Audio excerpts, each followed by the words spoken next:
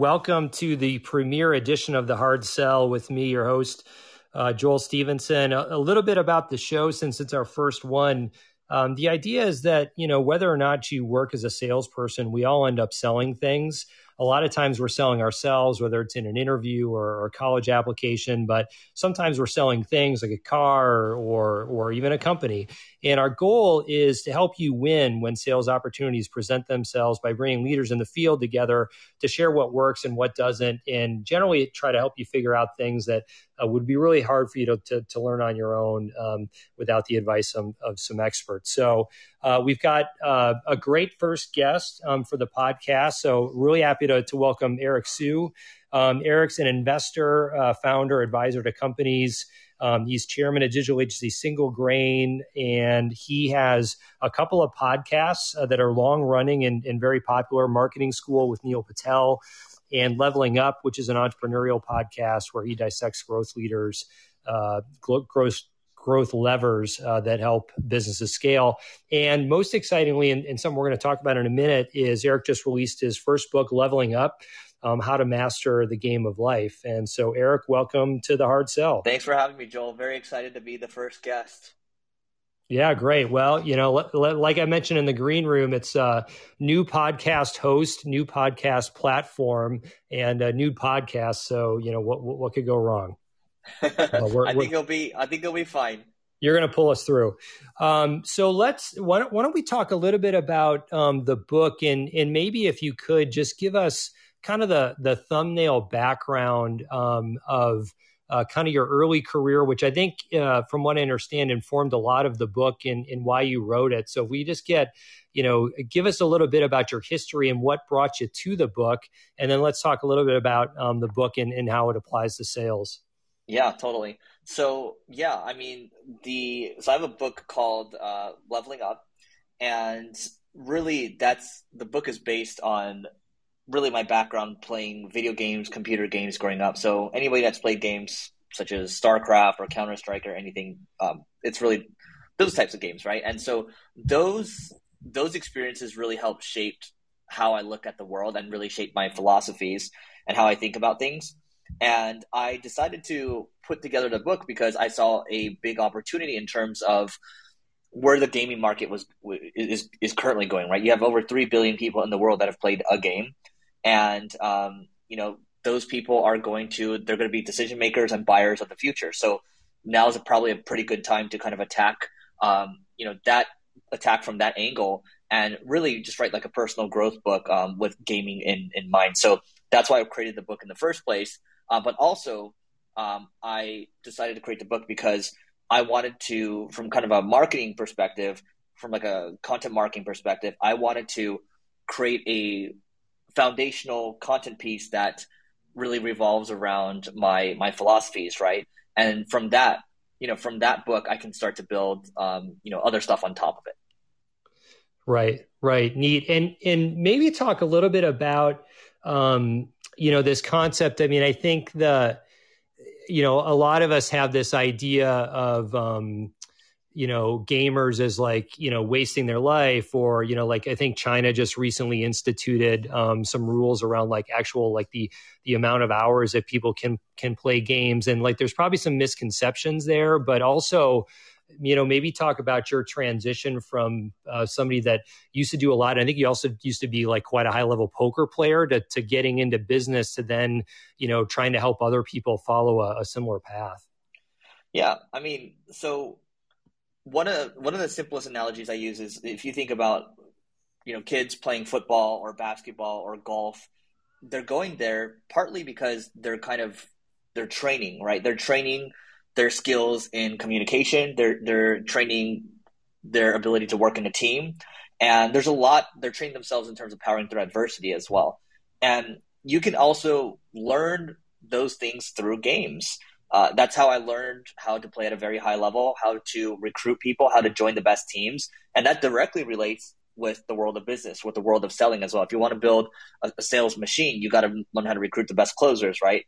And so Here's the other thing about talking about China for a second. If China just kind of banned Bitcoin mining, right? But what ends up happening is if the market wants it, if the market wants to play games, if the market wants to mine Bitcoin, the market's going to do it. And at a certain point, the governments won't be able to hold these things back, right? So I think it's actually a good signal that the government's trying to ban this stuff because it just shows the demand for it.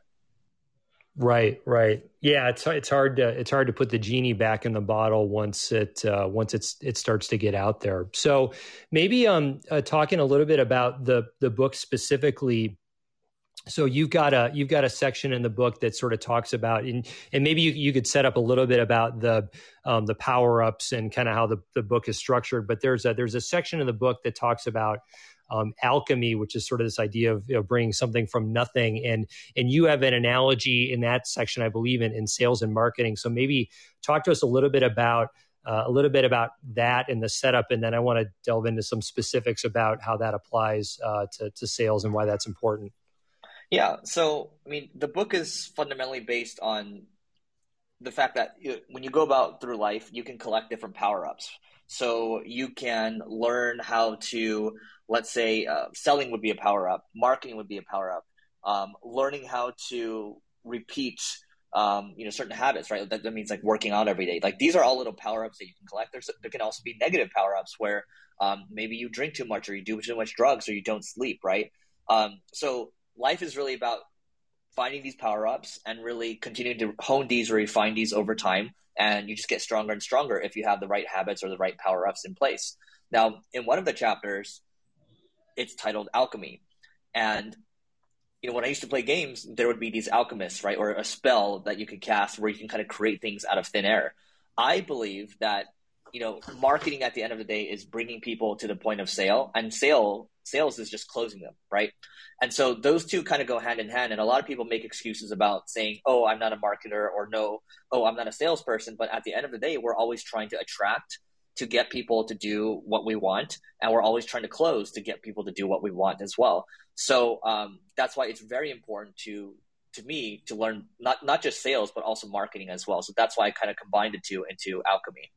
Right. And there's sort of a long and storied history of sales and marketing teams hating each other because the sales teams will say, well, marketing, you didn't bring enough leads or you didn't bring the right leads. And then sort of the marketing side saying, well, like we brought you all the good leads and you couldn't close them. And so you're the problem. And there's, various ways that people are trying to solve that. But I wonder, with all your experience in digital agencies where you are sort of driving a bunch of lead flow to people, like what are some things that you've seen work well, like in the sense, or like, could you get a sense early on of like, hey, this is going to be a company that's going to actually deliver on these leads, or like, this is a company that I have very low confidence that whatever we do for them is going to work? Or like, did you have that sense? And if so, like, what are some of the signs either in the positive or the negative direction?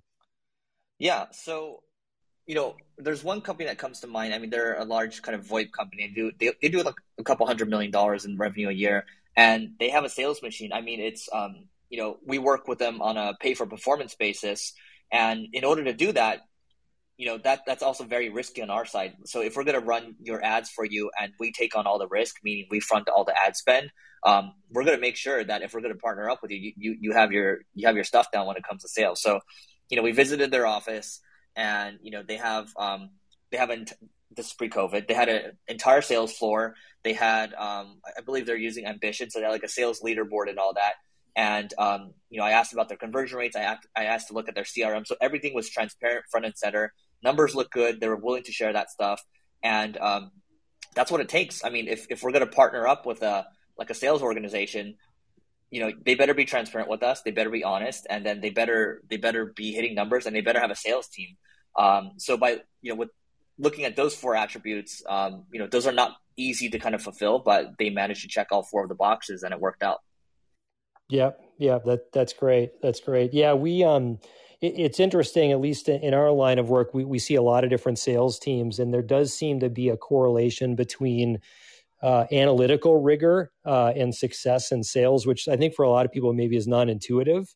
But as things become more and more digital, we're certainly seeing that playing a big role. So turning back to the book for a moment, you've got all sorts of wisdom for folks about how they can get better at all sorts of things, and part of it is this notion of overcoming negativity, which in sales is something that every salesperson that's good is going to have a good muscle built up here, because it's sort of a game of constant rejection. And so maybe talk a little bit about some of the lessons that you've learned over time, and that you expound on in the book, about how to deal with rejection and negativity and make a positive out of a negative. Yeah, I mean, I love negativity. So let me tell you why, right? So it's that in itself shows you kind of how I think about it. And the reason I made that comment is because it's a reframe. And so to me, negativity or failures, those are the types of things that actually end up making me stronger. So instead of looking at it in such a negative way and letting it bring me down, which definitely, let's say in middle school or high school, like negativity or failure would bring me down, and I feel too scared to try again. But over the years, because of let's just say my Asian upbringing or whatever, you have a tiger mom bearing down on you. You kind of have to learn to say, hey, you know what can I learn from this? And is this going to make me stronger, right? So now, when there's any type of criticism at all, or there's any type of negativity, or there's any type of failure, I just know that it's going to make me stronger. And I'm looking for the lesson each time, right? So I think most people, the vast majority of people, look at negativity as a setback, and then they start to go down this downward spiral, and the negativity or the poor results just compound, and they can't recover from that, right? So I think a lot of life is about reframing things into positives, right? So that would be a perfect example of that. Like, I'll give you another example, real life. A couple years ago, I had someone tell me that they thought that was small time, right? And I actually enjoyed that, and that actually made me, get a lot better, right? And I also confronted the person as well, and that person felt very, apologetic, and then, we actually became really good friends after that, right? So, the old me would be like, screw you, like I'm not going to talk to you, and then maybe I'll get really sad about it, maybe in like high school or something. But now it's just, you just take your licking and you move on, because failure is kind of a ticket to success.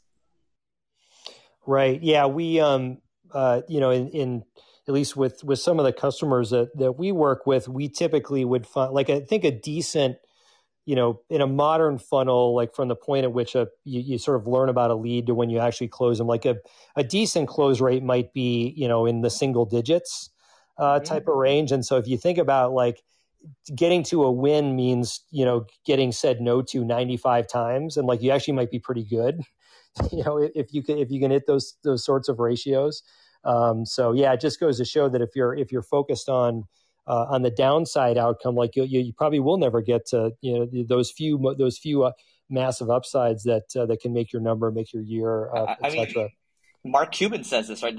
One of the investors in this app. I mean, every no brings me closer to a yes. So learn to enjoy the no's. Learn to enjoy kind of taking a licking. Yeah, right. Something that we were chatting about a little bit earlier, which I honestly was not expecting to talk about, but I think it's a fascinating subject, and we should go there a little bit. So, there's all sorts of different. If you think about sort of the product development life cycle, where you might be selling a product that no one's ever heard of before, you might be selling a product that is very mature and it's more of a price type of thing. And I wanted to talk a little bit about the innovation side a little bit, and like things that are new, and helping people understand things that are new. Because I understand that you are quite into the NFT world, which is sort of a brave new world for a lot of us. And so maybe you could talk a little bit about NFTs and what they mean, and how to think about them. And then maybe a little bit about just sort of like if you were a salesperson trying to convince somebody to invest in an NFT or buy an NFT from you or somebody else, will you just give us that talk track a little bit about what would make somebody do that?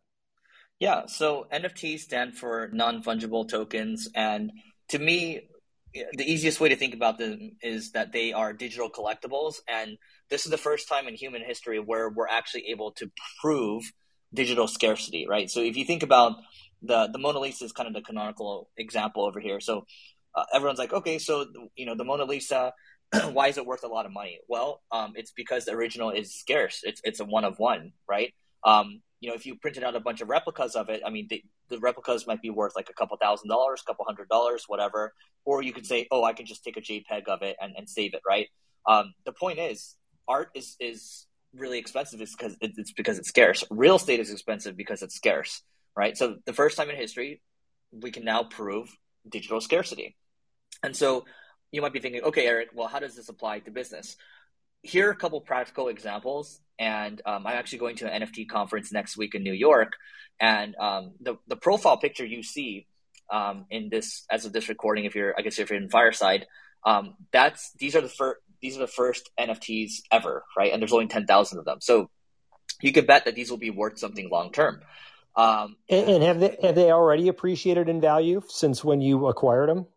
Yeah, so this one, my profile picture, I in US dollars, I basically bought it for like 37 grand, and now it's worth about 550 grand, right? And so, this is over a period of a couple months or so, and I would really encourage people not to look at it from like you're trying to invest in these things, because these are, I think 99% of these things will go to zero. So the way I'm looking at these right now, and the way we're building out our NFT project, is a couple things, right? And I'm going to give you some examples. So those of you that know Gary Vee has an NFT project called VeeFriends. So that's VeeFriends.com. And he's got, 10,000 of these, and these are kind of, different characters that he drew out by hand. Okay. And what's unique about these is that he has a conference that's coming in March, and you need to have one of his NFTs to get in. So he's going to have a big conference at Viking Stadium in Minnesota. And so basically this tells you that, you're buying this NFT for community. You're buying it for kind of access, and also you're betting on Gary Vee in terms of developing these characters, developing the IP of these. And, if he becomes very, very popular, like Marvel or Disney popular, these NFTs will become worth a lot, right? So there's a lot of different ways to look at this, but the way I'm looking at it right now in terms of how we're developing ours is, we are developing, a very strong community, and we're planning to character develop these for the long term, because I want to have leveling up is all about personal growth, right? So I want to have perhaps, storybooks in the future, or cartoons or whatever, right? But we're gonna take it slowly, and there's a lot that you can do in terms of community, and also utility tokens, utility access, meaning like, here's an example. If you buy one of Gary Vee's NFTs, like a very specific one, for 3 years, one time a year, you can go to a New York Knicks game with him and sit courtside, right? Like, that's pretty special. Or you can go to like a dinner with him with like other entrepreneurs. So there's a lot of things you can do here. Right. Yeah, that's interesting. And so what do you think if, so let's say I'm an investor off the street, or would you even frame it that way? Is it sort of like the way to think about, is the way to think about NFTs as an investor, or is it a novelty, or like, what is it, all of those things? How do you frame it up? I think it's tougher for me. Like, one of my friends right now, he has like 25 of these, like the things in my profile. And so I think his portfolio is actually worth like $40 or $50 million right now. I think it's tough, in my opinion, because I'm largely a buy and hold type of guy. And so, I just don't see it as an investment right now. To me, it's more of like a, more of an art type of thing, and more of me buying access, right? So all the NFTs, I think 80 to 90% of the NFTs I own right now give me access to, for example, next week when I'm in New York, there's a yacht party, okay? And only NFT holders can get into that yacht party. There's be like 1,000 people, so I guess it's a big boat.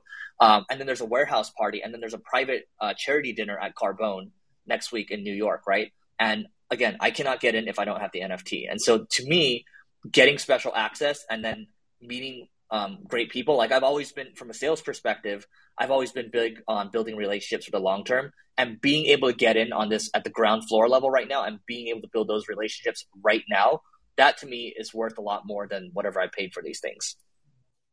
Right.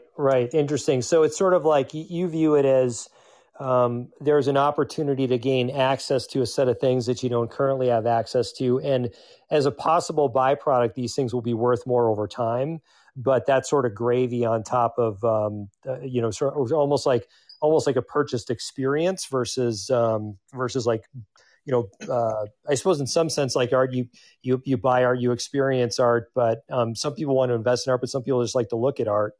So it seems like there's some parallels there. Yeah, I mean, totally. I mean, it's when I think about paying for a TED conference ticket pre-COVID, right? So that would be like 15 grand a year. Paying for Singularity University, the executive program, 15 grand. These to me, or like any like YPO or EO, any of these groups, it's worth so much more than that because at the end of the day, people like doing business with people, and it's all about relationships. It's just a lot of the attention is going here. Like never in my life that I think I'll be able to interact with some of the top DJs in the world or like NFL wide receivers, but it's because I'm in this space right now. So I think there's something to be said about being at the ground floor of this stuff in the very beginning. So yeah, it's super exciting. Well, maybe as a closing thought before we take questions from the audience, if there are any, maybe just as you reflect back upon your career and you reflect back upon the writing and all the podcasting that you've done, like if you were to distill, maybe one or two lessons or best practices to be good at sales and have that be a part of one of your power ups or one of the things that you're good at. What would be the one or two words of wisdom you have for folks that understand that this is important, but maybe need to work to get better at it? Yeah, I think this really applies to anything around building an audience or a business or building like a sales machine. It typically takes 2 to 3 years for whatever reason. I don't know if that's what you found, but I was talking about this with my podcast co-host Neil. So we've started a lot of different projects. We've started a lot of different businesses. We bought other businesses. But for whatever reason, to really get something going, it typically takes 2 to 3 years. But if you hit lightning in the bottle, good for you. But that's generally just the trend that I've seen. So just being kind of, long-term patient, but short-term impatient, that's always worked out. Yeah, that reminds me, there was an HBR article from years and years ago that interviewed Jeff Bezos. It's maybe 15 years old at this point. And one of the things that struck me about that article was he talked about this concept of at Amazon, it normally took 7 years for something to go from kind of an idea to something that was really big and impacted the company.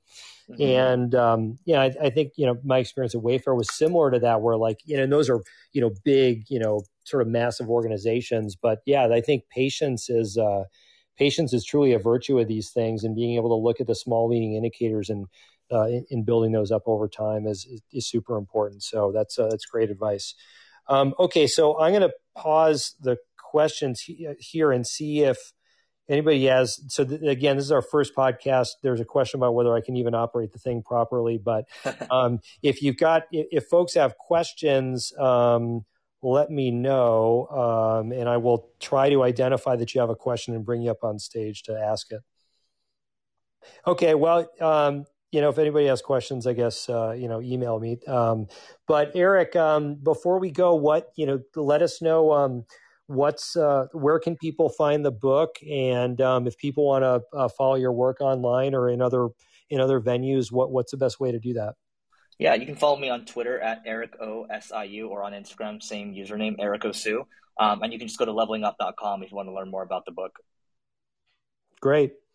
Okay, well, hey, really appreciate you taking some time out to cover a number of fascinating topics, and enjoy the yacht party. I'm sorry I will not be joining you there, as I am now going to go scramble to very quickly try to figure out what NFTs are all about. But I hope you have a great time there, and I'll look forward to seeing you soon. Yeah, you did great. This is great, Joel, and thanks everyone for joining. Okay, thanks.